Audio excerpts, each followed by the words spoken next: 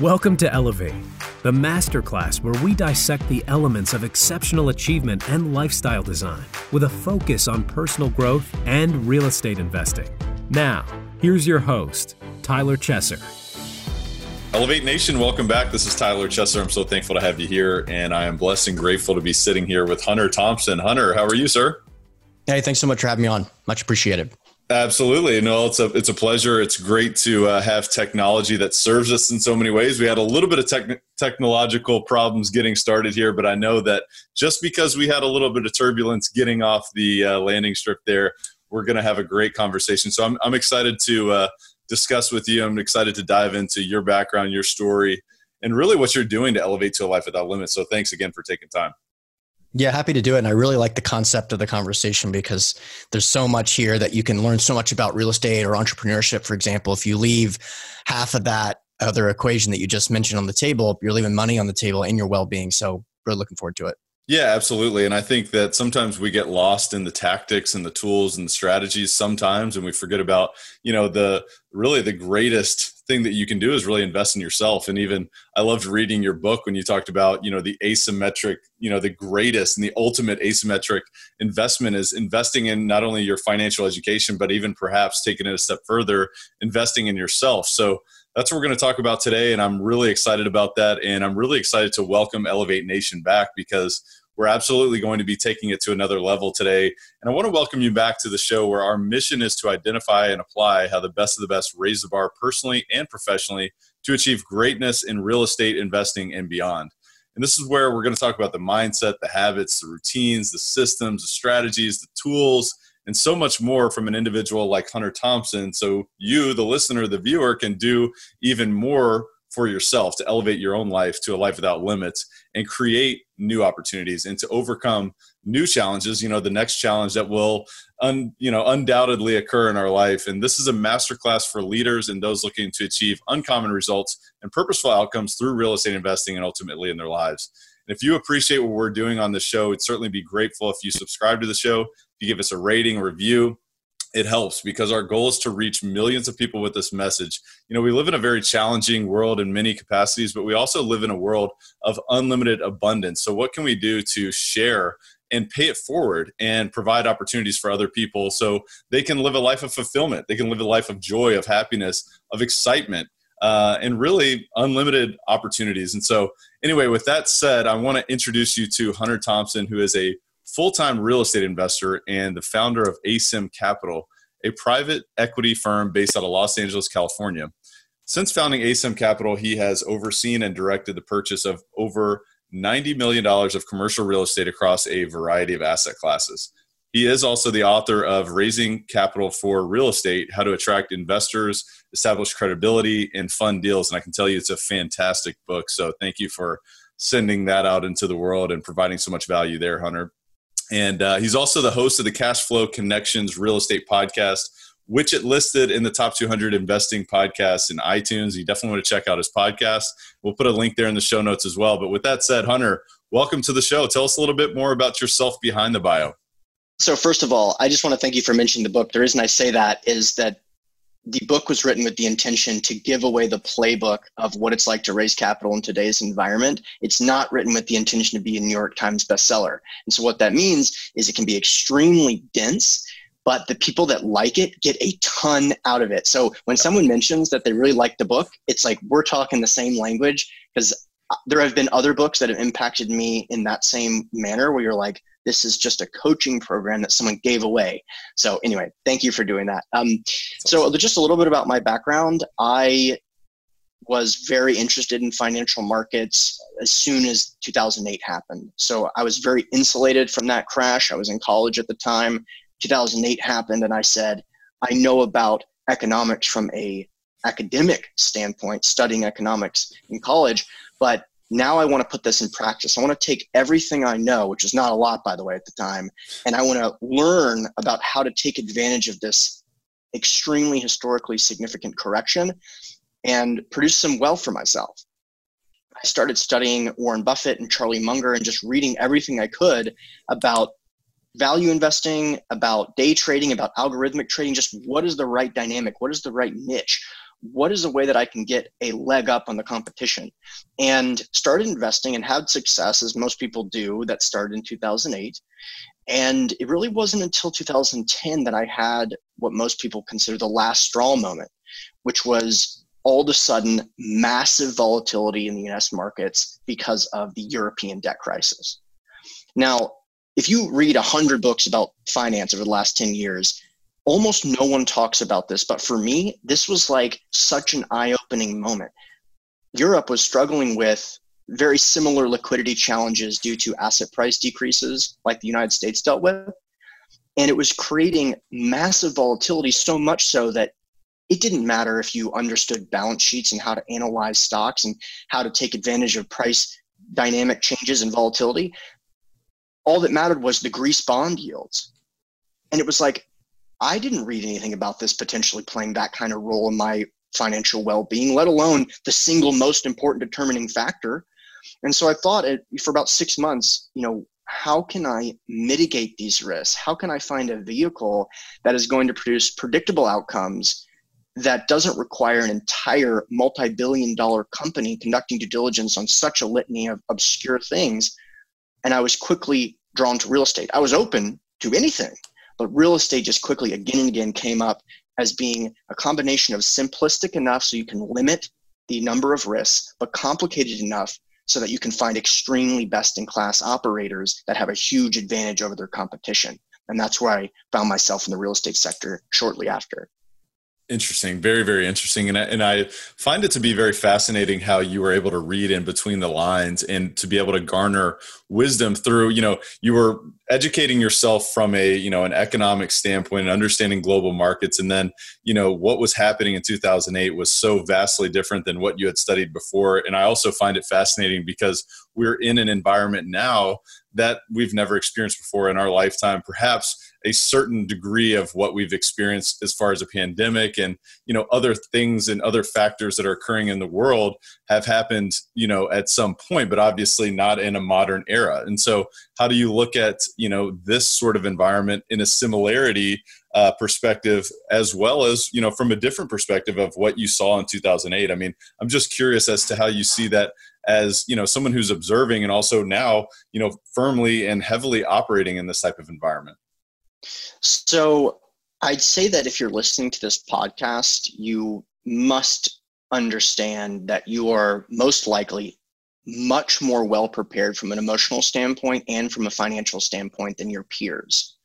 And that's because real estate entrepreneurs, real estate investors, people who are interested in finance, if you have a meaningful conversation with anyone you respect that lasts more than 10 minutes, the question will undoubtedly come up: when is the next correction going to be, and how significant is it going to be? And is it going to be blank compared to 2008? I mean, how many times have you had that conversation on this exact podcast? I can't even say, thousands. Exactly. Yeah. That's not typical in other industries. People that focus on marketing for cars, for example, all of their important conversations are not around that exact question over and over again. So it's a really important time for you to be a leader in today's environment, to be a source of stability so that people know that this is like the definition of what a leader is. This is how you're going to find out what you're actually made of when times are tough. Something to talk about in the world of finance is that the last 10 years, everyone has looked like a genius. Well, that is also true from an emotional standpoint. That's also true from a community building standpoint. So, when I look at this situation, going back, comparing to 2001, for example, where we saw something that's very common, both economically and socially, which is a very significant 1-2 punch. So we saw the dot-com bubble crash. Okay, we're recovering from that. That risk was very insulated to those investing in NASDAQ, et cetera. But then we have 9/11. And the combination of that 1-2 punch is something that is very reoccurring. So 9/11 takes place. Now we have a legitimate recession. Now, some people may say that the post 9/11 recession was not a genuine recession because it wasn't 8 months of cumulative quarter to quarter loss. So it's a very mild recession, but still, I think it's an important point because what we saw is all of a sudden domestic travel down drastically, major industries having really serious challenge as a result of that. We saw hospitality take a major hit. We saw the airport line, of course, take a major hit. Comparing that to 2008, where jobless claims, hit a high of 700,000, right? That doesn't mean 700,000 people were unemployed. That means new people for the first time claiming, okay, it's 2009, 2008, I'm unemployed for the first time. That number peaked out at 700,000. We've been tracking the media recently. We saw that high go from 700,000 in 2008 to 3.3 million to 6.6 million, and then another 6 million or so. Millions and tens of millions of people instantly, on the push of a button, put into unemployment, many of them for the first time. So this is extremely historically significant. But what's interesting about this is that typically those unemployment numbers are a function to a large degree of supply and demand, where you have business models that are unsustainable, where you have debt consolidation or debt contraction, I should say, lack of liquidity in the market, disallowing people to be flexible.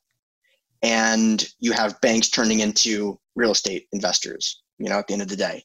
This is not what's going on in this current environment. This is about, concerns about a pandemic have led to a government lockdown. So you could have a perfectly profitable business. You may have even done some sensitivity analysis on your retail center where revenues could decrease by 30%, right. But you most likely did not include a reduction of revenues by 100%. How could you possibly account for that? So now we're playing the paper money game of printing money, providing it to the public. Hopefully the money gets into the hands that it's supposed to get into. And it's very, very concerning, especially with certain asset classes. And we can talk about that as well. But that's how I look at this current situation. Yeah, absolutely. And I just want to highlight how important it is for the listeners, the viewers, to really dig into an understanding of what's going on and how complex this is and how this impacts your strategy. How does this impact the markets in which you're involved? Because at the end of the day, we can all sit here and, in our ivory tower and look across the landscape and say, wow, these are unprecedented circumstances and, we've got a ton of challenges. But what sort of opportunities does that create? What sort of shakeout does that require? What sort of pivot or adaptation does that require as well? Because I think, as you and I were talking about before we came on the show, as you even just mentioned again, is really that, real estate investors, we're always kind of thinking ahead of like, when is the next correction? When is the next challenge? And how are we going to, adapt, or how are we going to thrive in that sort of environment? And, a lot of times people are saying, gosh, I wish the next correction would come. It's like, I know people were saying that for the past several years. It's like, I wish that this next correction will come. So now it's here. So what are the opportunities? And, how does the landscape of commercial real estate shake out? I know that you're involved in several different asset classes. How are you adapting right now? And what sort of steps are you taking? So it's a really good question. And I'll kind of paraphrase a conversation that I had recently with Ryan Smith, who did write the foreword of our book, which is that we are not seeing robust opportunities in asset classes which we've historically focused on, because we've focused on recession-resistant asset classes. There are extremely unique and interesting and ahistoric things going on right now, but to a large degree, our thesis, particularly as it relates to self-storage, mobile home parks, and workforce housing, is being proven correct in the most pronounced version of what we anticipate happening. So self-storage is a perfect example.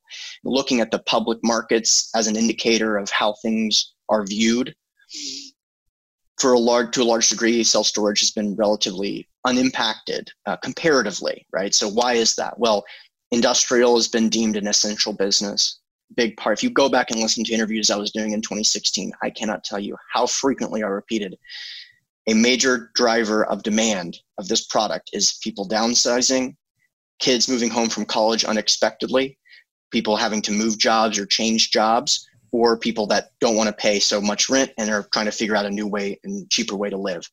Not that they'll live in the self-storage, but that they'll downsize to live in a smaller facility, smaller property. So that's exactly what's taking place now. The mobile home park business is unique. We've obviously seen people being hurt in that industry, where you've got hourly wage workers to a large degree working jobs which are not outsourced online and cannot be completed online, for example. But in the wake of that, the government understands that these $1,200 checks or other stimulus programs are extremely consequential on a gross dollars perspective, proportionally to their normal expenses. So you have a mobile home park that may rent for $500 a month. If you get $1,200, that's very consequential in terms of overcoming this challenge. Now, in all fairness, I mentioned some of the interviews I gave previously. If you go back and listen to interviews I was giving in 2018 and 19, I was very, very interested in the retail sector.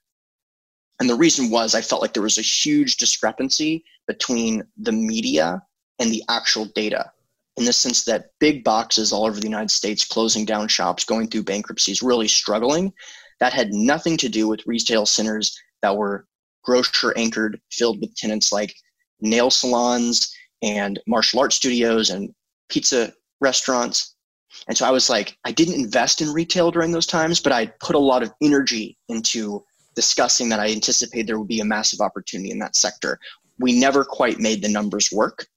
And now we're very lucky. And that was luck. That's why I'm a huge fan of diversification.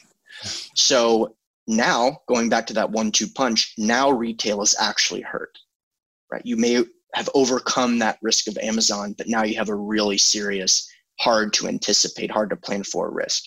Now, the other side of that coin, though, where you say, where's the opportunity now? Well, like I'm saying, there's not massive pricing arbitrage taking place in the multifamily apartment business right now, because there shouldn't be a lot of distress. Now, there's question marks, but I've seen some very positive data point. But so where is the opportunity? Hotels, hospitality. But we don't invest in those types of investments because of this exact thing. Like I said, this is a very ahistoric example, but anytime within 1 month, you go from, nope, there's no opportunity, to holy cow, discounts everywhere, you should probably proceed with caution. Yeah. Are you someone who's seriously looking to elevate your life, your business, your real estate portfolio, your cash flow, your deal opportunities, your access to opportunities, your network this year? Well, if that's you, then I invite you to visit coachwithtyler.com, because I'm currently opening up a few coaching spots for people like you who want to close the gap from where you are to where you want to be, and really, expand that beyond your wildest dreams and explode your business, explode your deal opportunities, explode your vision for what you're looking to create. If that's you, I invite you to visit coachwithtyler.com. I really have to tell you that this is not for everyone. This is only for those who are decisive. They're committed. They're willing to do whatever it takes. They're willing to invest time, energy, and resources into themselves to get to where they want to be and to live a life without limits, to elevate to a life without limits, which is really what we're all about on this show. If that is you, again, I invite you to visit coachwithtyler.com. Again, that's coachwithtyler.com. Absolutely. Well, like you, I got really lucky too, because I was very close to making some investments into some retail centers, hospitality product. And, I categorize it certainly as luck. But I did recognize at the time that maybe I was stepping outside of my comfort zone, outside of my expertise. And I ultimately made the decision that my gut was telling me it wasn't the right move. Obviously the deals looked attractive, but I would still categorize it as luck. So let's proceed with, the good angel on our shoulder to say, all right, now we need to listen to the gut and we need to listen to the intuition as we proceed, and invest in deals that make sense, and invest in deals that there is a story behind the demand drivers. One of the books that I'm reading right now is, it's called Big Shifts Ahead, which you may have read before yourself. And it's really just a demographic, explanation in terms of what's happening, across the landscape. And obviously this book was written back in 2016, way before a pandemic had ever hit the marketplace. But, what I'm gleaning from this is that there are events in the world, whether it's driven by, government moves, obviously we've got tons of government moves that are happening right now in terms of stimulus, in terms of, other potential drivers now with an election year, all of these things that are happening there. You've got technology. Obviously, we've got an economic major shift. So how does this impact occupants in real estate for the next 10 years, the next 20 years? And how are we thinking strategically towards positioning ourselves to set ourselves up for success? So I would imagine you're along the lines of a strategic thinker as well. So, how are you playing chess rather than just saying, all right, we need to make sure we don't buy the next retail deal that's going to be hit by the next pandemic or whatever? But how would you say that you're using strategic thinking, to succeed for the long haul yourself? Yeah, so I'll first give you an answer that's probably closer to what you're looking for, and then I'll give you a really boring answer, which is probably the truth. So the United States government's permanently damaged the balance sheet of the United States. I mean, if you go back and look at the federal balance sheet, this is like getting a tattoo, and it will never change. So for the rest of the United States history, regardless of how far you have to zoom in, because we know the bigger the curve goes, then sometimes these little blips, these multi-trillion-dollar blips seem to look small.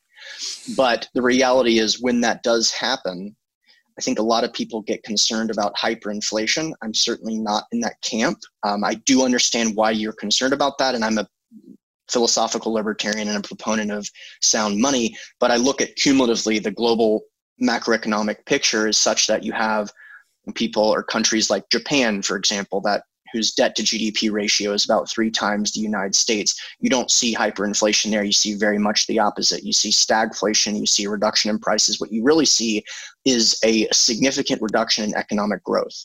And the reason for that is that this increase in debt has to be paid back to a large degree, and the interest payments on that debt or the payments on that debt go to suck money out of the economy from productive businesses and efficient businesses that solve problems driven by the consumer to pay off the spending that's occurred. So that's a permanent problem.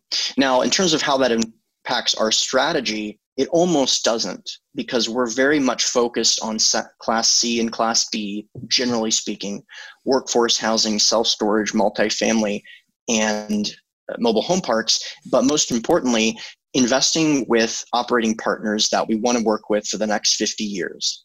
And so our strategy moves like a barge rather than a little speedboat. You see, that's a strategy that you can interview me in 50 years, I'll say the exact same thing. So I am thinking about it strategically, but this is not something new. And as far as why we focus on Class C and Class B, if everyone that's making $100,000 starts making 60, there's still a tremendous tenant base that we can pull from for our product. Yeah, no, and I couldn't agree more because, it's a long-term game. And, if you're continuously changing your strategy and turning the ship rather than, slowly shifting a barge to say, hey, what is it looking like in 10, 20 years, you're never going to get where you want to go. And I think there's a lot of value in that and the slow and steady and the long-term approach. And I also think that, the long-term approach also lends itself to relationship building. And, one of the things that you're such an expert on is raising capital. And it seems like some of the best use of your time right now is aligning, relationships and building and strengthening relationships. And one of the things that you've mentioned is that you believe, probably the most important factor in determining entrepreneurial success is the ability to attract, nurture, and close high quality clients. So one thing I want to talk about with you is the attraction piece. How do you attract others? Is it more so, hey, you know what, I know what I'm doing and people want to come into my world and they want to do business with me? Or what else would you add to that? Because I feel like it's something that everybody really needs to be approaching right now as they're implementing their strategy, is aligning and attracting other people to go on that journey with them. Yeah, it's a great point. So first of all, I want to thank you for allowing me to talk about some of the kind of nuts and bolts of the strategy, because without the success of that strategy, raising money is not lucrative at all. If you structure your compensation structure in such a way that you are only compensated when your investors experience a preferred return and a return of capital, and then you fail to deliver on that, it doesn't matter if you can raise $100 million a year, you're not going to be wealthy. In fact, you're probably going to be covered in lawsuits. So the reason I say that is to provide some context into me being real excited about raising money. It's only under that pretense, right? So the order is what we just outlined. You really have to know what you're doing. You have to have extremely high caliber and exemplary strategic partners. And then if you can learn how to turn the faucet on, then it can be really pronounced for both you and your investors. So in terms of, attracting people, here's the thing. I talk about this in my book. I am a confident communicator. I'm a very passionate person. If I find a product that I love, I want to share it with the world. And I found a product that I loved, and it was real estate. And I went out to raise money for my first deal. I hadn't signed a contract, but came to a very important agreement with an operating partner that I would bring at least $500,000 to the table. I had a luncheon. I spoke as confidently as I'm communicating with you right now, and I would still give that same presentation today about the mobile home park business. And I fell on my face. I could not have fallen harder. I raised a total of $0 in front of 30 people, all accredited investors, all with a net worth of $1 million or more. Let's just pause, because that was heartbreaking, right? I mean, everyone has their own strengths and weaknesses. The emotional component for me was by far more important than the financial one. I could overcome the fact that I thought I was going to raise my first $500,000 and here goes my career. The emotional and embarrassment to text my friends to say, despite all that work and that preparation, the result couldn't have been worse, 0. So I basically took time to realize I was in a room full of the wrong people, and I don't ever want to try to convince someone to invest with me again. And now, fast forward a couple of years of blood, sweat, and tears, I frequently get emails with people trying to invest $250,000 with me that may have not even had more than a phone call with me. And the reason is I put forth a tremendous amount of effort of being someone who attracts investors, nurtures them through educational content, phone calls, webinars, you name it, I've done it. And then it's a much more scalable business model. But the point is, I don't run around trying to chase people and convert them to real estate investors. They are attracted to me because of the content and the work that I've put in, which is no easy task. But this interview is an example of that, right? Yeah, absolutely. And you even likened it in the book to, instead of walking around with a harpoon trying to catch a fish, you stand at the top of the stream and you're the bear and the fish are jumping to you, and everyone wins. Obviously in that scenario, the bear wins, but really everyone wins, because not only they're getting more educated, they're being able to, build a relationship with you over a long period of time. They're understanding, they're getting their questions answered before they even ask them. And so I think there's a ton of value in that. I think it's valuable for everyone. It's like, let's put out value and let's deposit into relationships before you ask for anything in return, much before that. And don't expect anything in return. But if that comes, it comes. And obviously it's about mutually beneficial, experiences for everyone involved. And so I think that's so valuable. Another thing that you talk about, and something that I'm super fond of, is personal growth and really just investing in yourself, but also looking for those $2,000 ideas. I love how you really gleaned that sort of thought process and say, like, if I'm going to go to a networking event, or if I'm going to read a book, or if I'm going to listen to a podcast, what idea can I walk away from and implement that may be worth $2,000, which obviously could be worth much more than that. But talk to me a little bit more about what you mean by $2,000 idea.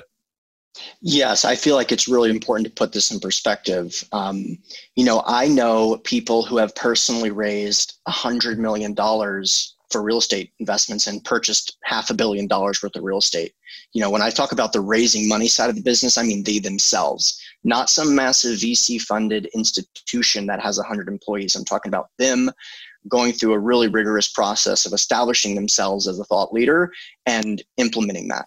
So I say that because that is extremely amazing. They have put themselves in a position where they're going to certainly be setting up trusts for their children and grandchildren. I mean, that's pronounced all-time goals for most people in the world.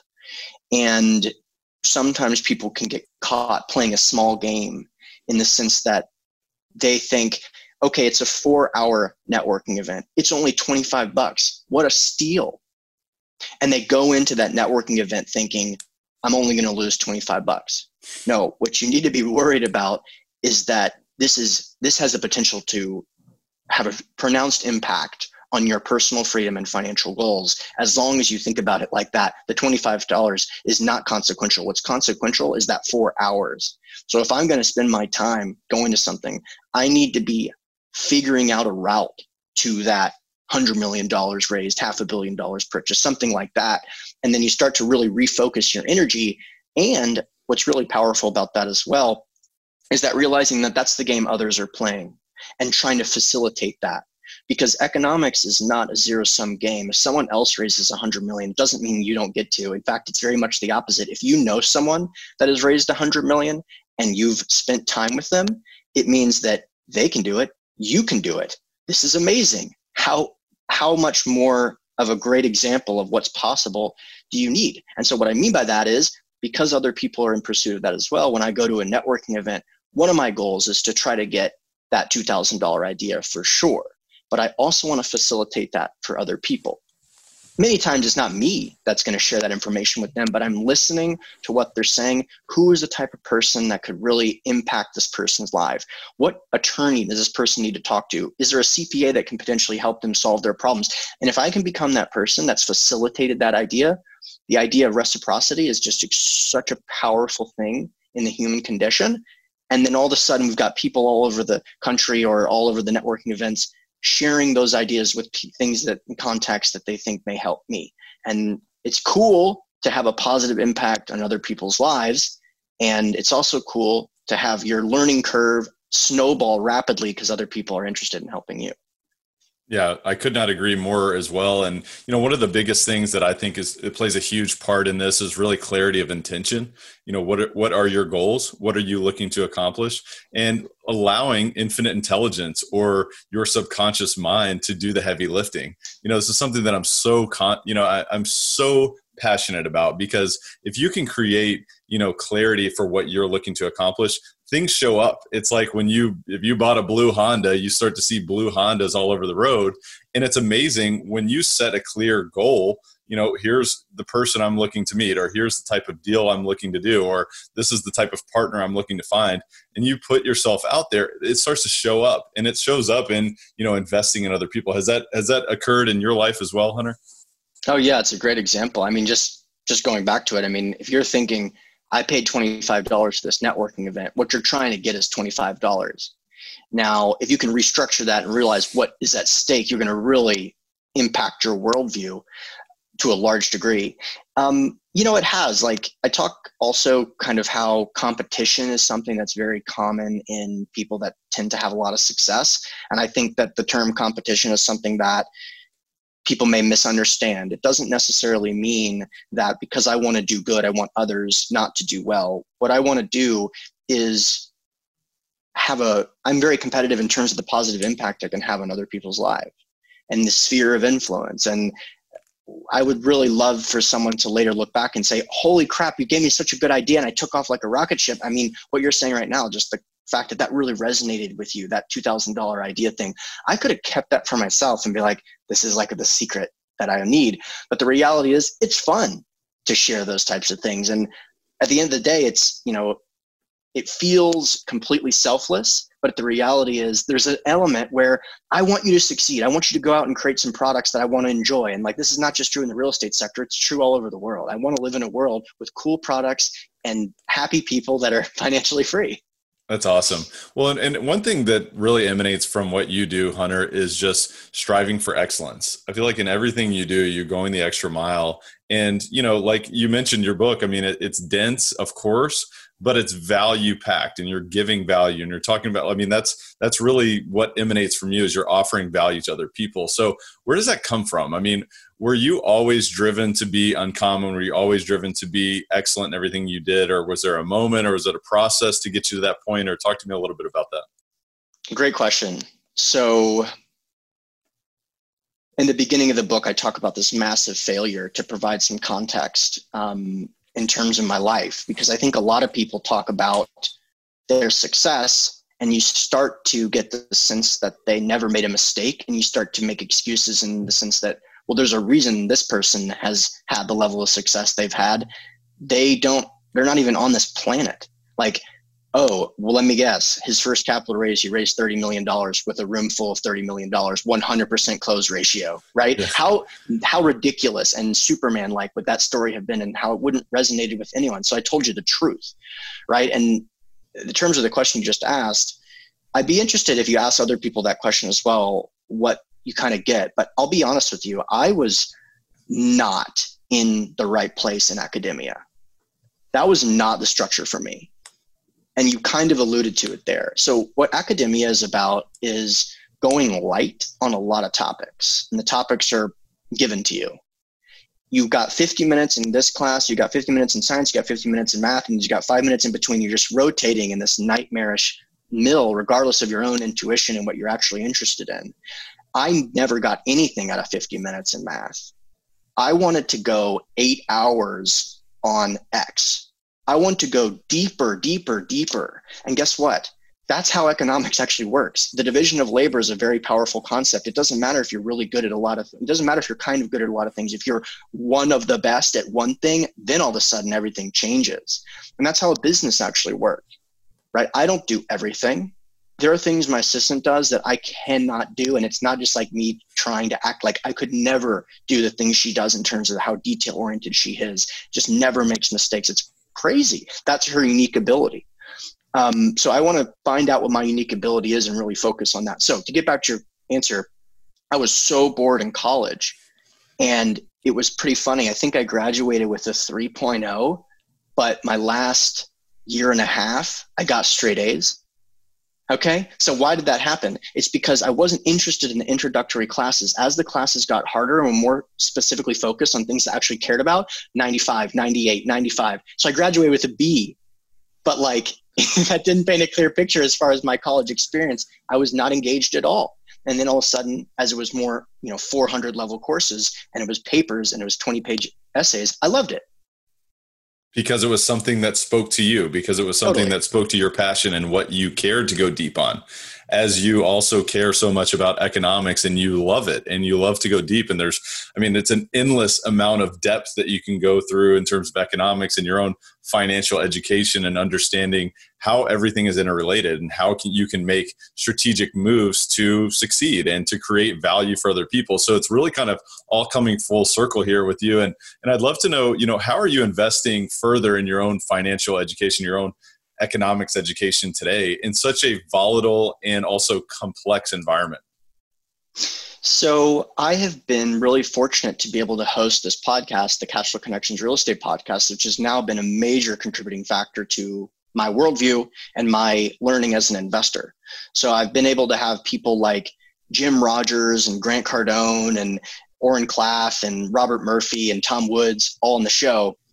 But perhaps more importantly, a bunch of people that most people have never heard of, just economists, a consultant to the IMF, for example. And I can just pick their brain for an hour about what things look like. Is the inversion between the yield curve something that actually is consequential this time, or has the Fed balance sheet stuff changed this? Like that, those types of questions are really going to impact my worldview. So a lot of that comes not only in those interviews, but also in preparing for those interviews. And I'd say that's probably the main source of new ideas. Yeah, and I'm sure it's the same as for you. Oh yeah, absolutely. Spending time with folks like yourself. I mean, you can't rub brains with other people like you and not walk away better for it. So I could not agree more. And it's amazing too. Even if you don't want to host a podcast, you can listen to this and gain so much valuable information. I always encourage the listeners to share with other people and share with a friend, share the top 3 takeaways, because when you discuss, I don't know about you, Hunter, but when I have a discussion with someone like yourself, I learn more. And, the same can be done for anybody who's listening to the show or watching the show or watching your show. So I think it's so exciting. And, another component, as you know, of what we believe, the philosophy of Elevate is all about really investing in yourself as well as investing in real estate successfully and creating that vehicle that can then serve your practical needs. So I'd love to know, how are you investing in yourself personally to continue to grow as an individual who's running an empire, who's offering value to other people?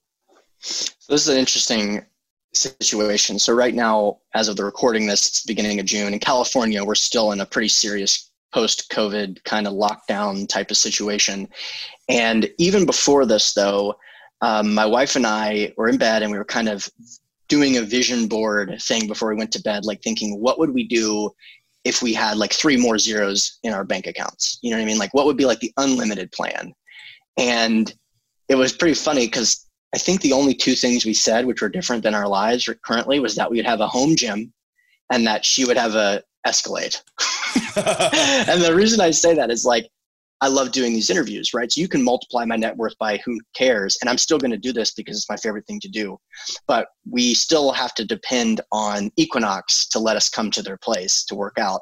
And then COVID kind of happened. And I said, dude, we can build a home gym for $3,000.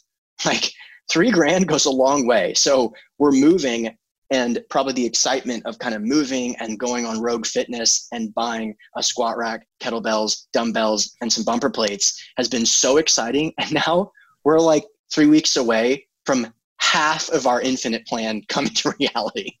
So like that was a really exciting example of like just visioning the future, reverse engineering that. Okay, what we have to do that. And then, whoa, this is so achievable.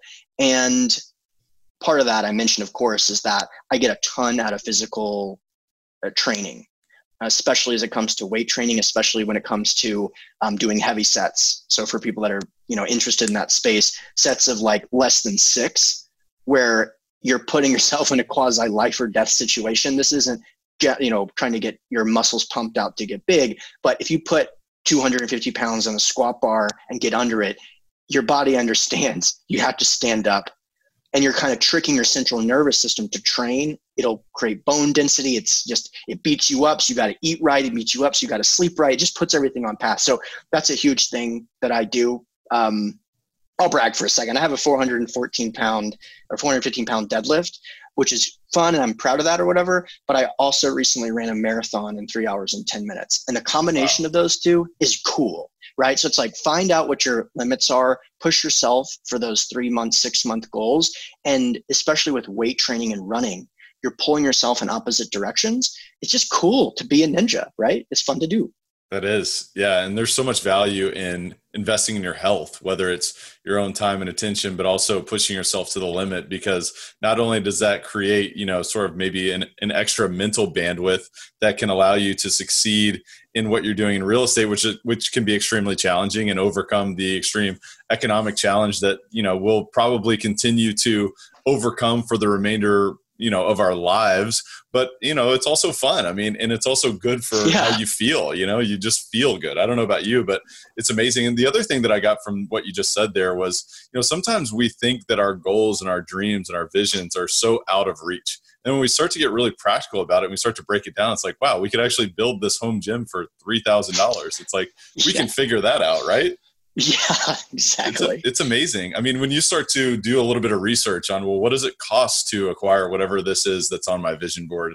How can I break that down? And how can I make that happen over the next 6 months, the next 12 months, whatever it may be?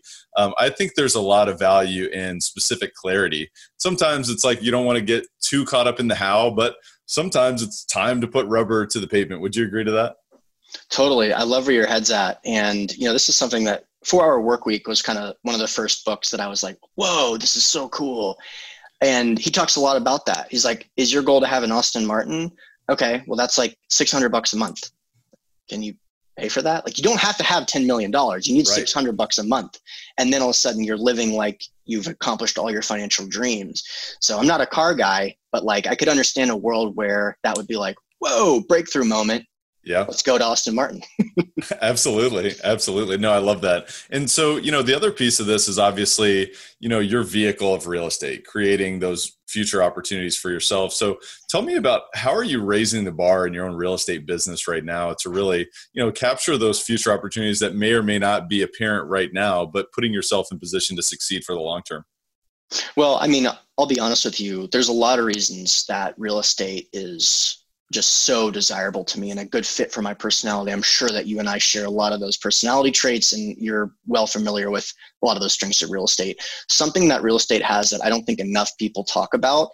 They talk about it, but not in this manner. The scalability is obviously very powerful, but what that really means is I never look to my left, look to my right, and see coworkers who hate their jobs, because there's no bureaucracy, because of the scalability. So I'm surrounded by people I love that love what they do all day. It's so motivating.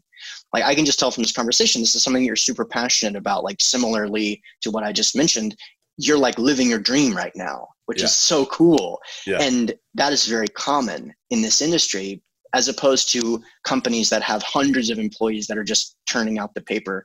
It's not required. Furthermore from that, I do like learning new skills and trying to be an expert in those skills. And that's something that's required in a hyper scalable business, because a few team members can accomplish some amazing things. I know companies that have $1 billion under management that have 15 employees. Like, what planet are we living on? So what does that mean? Those 15 employees are all stars, not just in one or two tasks, but can adapt and change and constantly be major team players and participants. So that's something that I'm always doing. In the real estate sector, one of the challenges is the securities, compliances, and laws and regulatory environment. If you're entering this industry and are starting to learn about that, unfortunately, that is something that will scale proportionally with your business. So it isn't that you get over the hump and then you're done. It's that as you go from 1 million, 5 million, 10 million, 300 million, the proportional regulatory environment increases proportionally. So you're constantly interfacing with your CPA, you're constantly interfacing with your attorneys, et cetera. And at each level, there's a further level of reporting requirements and licensing and stuff like that. And so, again, you can ask me that question in 5 years, I'll give you the same answer, but we're stepping our game up in terms of the compliance stuff right now. And it's an important moment to do such a thing. This episode of Elevate is brought to you by CF Capital, a real estate investment firm formed by myself and my partner, Brian Flaherty, where we invest in multifamily real estate communities across the Southeast United States. If you'd like to learn more about our approach, our mission, our acquisition criteria, and how you can learn more about future opportunities, visit cfcapllc.com. Again, that's cfcapllc.com. Well, and it's an important, response to the question, because it's about skill acquisition. It's about, really what got you here isn't going to get you there, so to speak. And I would imagine that that's one of the components that you share a deep affinity with real estate as well, is that, there's always a new challenge. There's always something new to overcome. And, you may look at that and say, woe is me. I wish I could just scale to the mountaintop and just continue to, sail away with ease, of the challenges that I overcame, years ago. But I think you also mentioned there that was so important, I thought, was surrounding yourself with A players. And, you mentioned, companies with $1 billion under management who's got 15 individuals on their team. The only way they can do that, as you mentioned, I just want to highlight again, is that they have A players. They have people who are continuing to invest in their own skill acquisition and understand the continued growth of complexity in, the next level that they're reaching. So talk to me about how are you, as we mentioned earlier, kind of attracting folks in your sphere, but how are you attracting A players on your team as well? Well, you just have to set the bar very high and show that the demand for excellence on your own self is just unquestionable, and there's no other option. And when other team players see, and they can tell when other people are not delivering excellence, they know they're not going to be around forever. But once you do curate that all-star team, then everything fires on all cylinders. And it's part of that, by the way, about being a principal or being an owner, someone that decides who sits in which chair, is understanding that if someone is not producing that excellence, it could be a reflection of your lack of leadership. It also is that they're sitting in the wrong seat. And so, we have a branch of our firm that does it's a paid educational product. And we have a mentorship program. And, we have someone who administers sales and helps administer that program. Now, if that gentleman, his name is Adam Carswell, if his whole job was to underwrite self-storage, I would just think this guy's not helping us. You know what I mean? Like he would be in the wrong seat. Like if all he did all day was go through Excel underwriting models, tweak sensitivity analysis, and try to figure out how deals are going to go, even though he knows how to do it, that's not his unique ability. But dude, what he loves doing is talking to new people and telling about this program because he went through it and had a lot of success. And so I could sit him in that seat for years and just try to force him to do the Excel underwriting stuff and get proportional increase. Or I could realize he's sitting in the wrong seat, put him in the place that he currently is at, and just watch him love his job all day. And every call he has is super exciting. And all he wants to do is work more. So very, very powerful. No, it's so interesting because, I will even catch myself when I'm doing a project or working on a project that's not in my own unique ability. Either I'm sitting there yawning or I'm dozing off in different directions and I'm doing different projects and I'm putting that project off. So, how do you understand that? How do you understand, where to put players on your team, on the right seats of the bus? It's like what Jim Collins says, you've got to put, players in the right seats of the bus, not only fill the bus, but how can you be strategic about who is on that bus? So I think there's a ton of value there. But, Hunter, I want to transition into our rapid fire section. We actually call this the Rare Air Questionnaire. And it's all about really elevating to a life without limits. It's about raising the bar. It's about scaling the mountaintops. Most people's legs are tired, theoretically. Most people can't breathe. But, those who are elevating to a life without limits are going to continue to acquire new skills and, make sure that they're tweaking their team and make sure that they're investing in themselves. So I've got a few questions for you here. I'd love to know, one of which, in terms of investing in yourself, I'd love to know, what are 2 or 3 of the most impactful books that you've read and why? So I would say Miracle Mornings for entrepreneurs. And the reason I specify that is that Miracle Mornings is a very popular brand. Hal Elrod is the author, but Hal Elrod co-wrote a book called Miracle Mornings for Entrepreneurs with Cameron Herold. And in the book, you get a combination of 2 things. Hal Elrod is like, visualize the future, meditate, be sure to work out in the morning, those types of things. And Cameron Herold is the COO previously of Got Junk, who scaled it from like 0 employees to 2,000. And so he's very operations oriented. And I think the combination of having your morning routine right, starting your day on the right foot, and being very pragmatic in your approach is something that's just very, very popular. So that's one. I'll tell you as well, a major, major influence in terms of the way that the book is written is .com Secrets by Russell Brunson. Don't be turned off by the name, either the name of .com Secrets, which sounds like a book that was written in 1994, or Russell Brunson, who for quite some time I thought was just like a hack version of Richard Branson.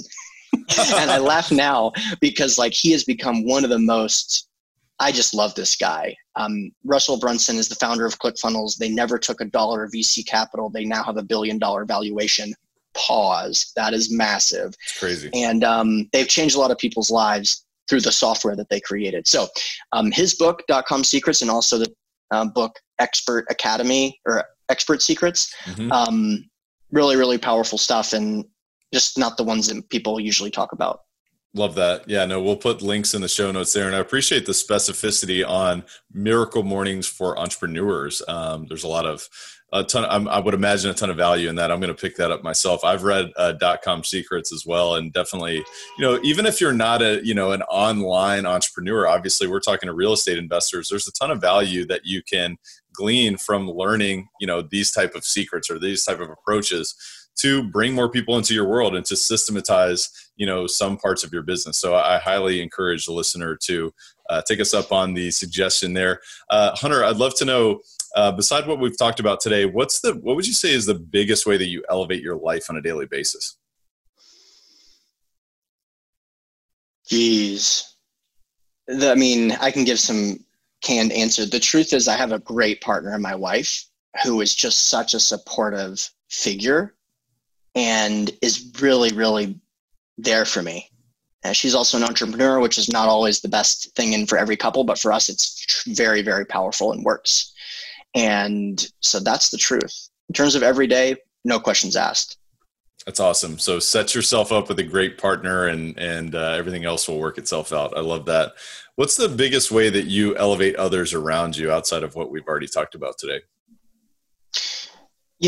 I am really proud of the response for raising capital for real estate. And I love it. Like we sold thousands of copies all over the world. But when I see someone who has just covered that book in sticky notes and highlight tabs, I'm like, that's right. Like, that's what I went for. And, it's not just me that's done it. It's just from my perspective, that book hadn't been written in the real estate sector. Right. So like Russell Brunson did that for online marketing and email writing, in the sense that right now you can see my book is covered in those. And I felt like that was going to be a contribution that I made to the real estate sector, which has been so good to me. Yeah, absolutely. And I want to just reiterate to the listener, you've got to pick up this book. It's absolutely fantastic. Thanks. And we do have a little bit of a gift here that we'll share at the end with regard to the book and specifics. But before we do that, Hunter, this has been absolutely outstanding. I really appreciate you taking time. Is there any parting thoughts or words of wisdom that you'd share with Elevate Nation today? Yeah, I would say this. You guys are in the middle of something so exciting, which is that the playbook is being given away in a sector that has been very slow to move otherwise. You can learn so much about the world of private equity real estate by simply driving to and from work, listening to the right people. The next step with that is identifying a few of those people that you really like and reaching out to them and establishing relationships with them. So don't hesitate when you hear these interviews and you like some of the things that people say, follow up, go download their ebook, sign up for their newsletter, whatever it is, because if you dedicate the time, especially in terms of this particular concept, you can create the financial freedom and the well-being and the direct your own life that a lot of these guests have come on and talked about. So that's my suggestion. Yeah, I absolutely think this could be one of the greatest times in our lifetime to create wealth, to create new opportunities, and perhaps even the largest transfer of wealth ever is occurring right now. So what opportunities are really, what $2,000 ideas or even much more valuable are out there for you to take on right now. So Hunter, with that said, man, really, really appreciate you taking time. Tell the listeners how they can learn more about you, your companies, and follow you along. Sure. So we mentioned the podcast, which is the Cash Flow Connections Real Estate Podcast. Cash flow is 2 words there. And then if you are interested in investing and you're an accredited investor, ASYM Capital is the name of my company, asymcapital.com. And I'm not sure what you wanted to say about the book, but we can mention that one as well. Yeah. So I just have a note here that you're offering a free book to listeners for raising capital for real estate. So tell us a little bit more about that. Yes, exactly. So it's free plus shipping. All you got to do is pay the $7.99 for the shipping. And I didn't say this formally, but if you don't get $8 of worth of value out of the book and you're interested in the topic, it's okay. Don't email me. Just unsubscribe to everything. I don't have anything else to offer you. But yeah, it's something like, it's an $8 investment. And there's just so many cool lessons that you can learn in the industry. And I think it's the playbook.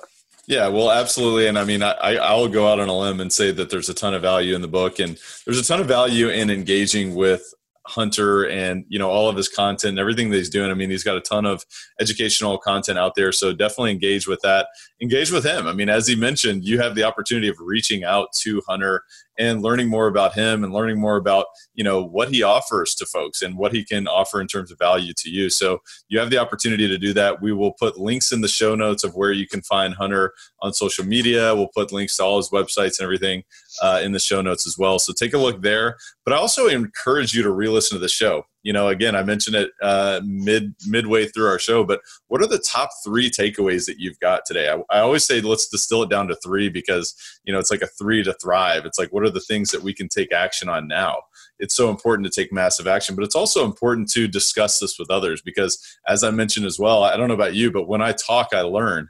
And when I teach, I learn. The teacher is who learns the most. And also repetition is key. Repetition is very important, and it's a mother of all skills. So, I would obviously recommend that you re-listen to the show because Hunter's got, decades of experience of deep wisdom, of going very deep, not only on economics, but on real estate and investing in himself and investing in others and creating opportunities not only for his family, his wife, himself, but others around him, and creating so much value and creating a life that has no limits. And he's truly doing that. So if you want that yourself, commit and take massive action. But until next time, thank you so much for listening. And Hunter, thanks so much for being here. Happy to do it. Thanks again. Absolutely. Elevate Nation, we'll see you next time. Thank you for listening to Elevate. If you enjoyed this episode, be sure to rate, review, subscribe, and pay it forward by sharing with a friend. Most importantly, take this opportunity to elevate your results by taking immediate action on what you learned. For more, visit elevatepod.com.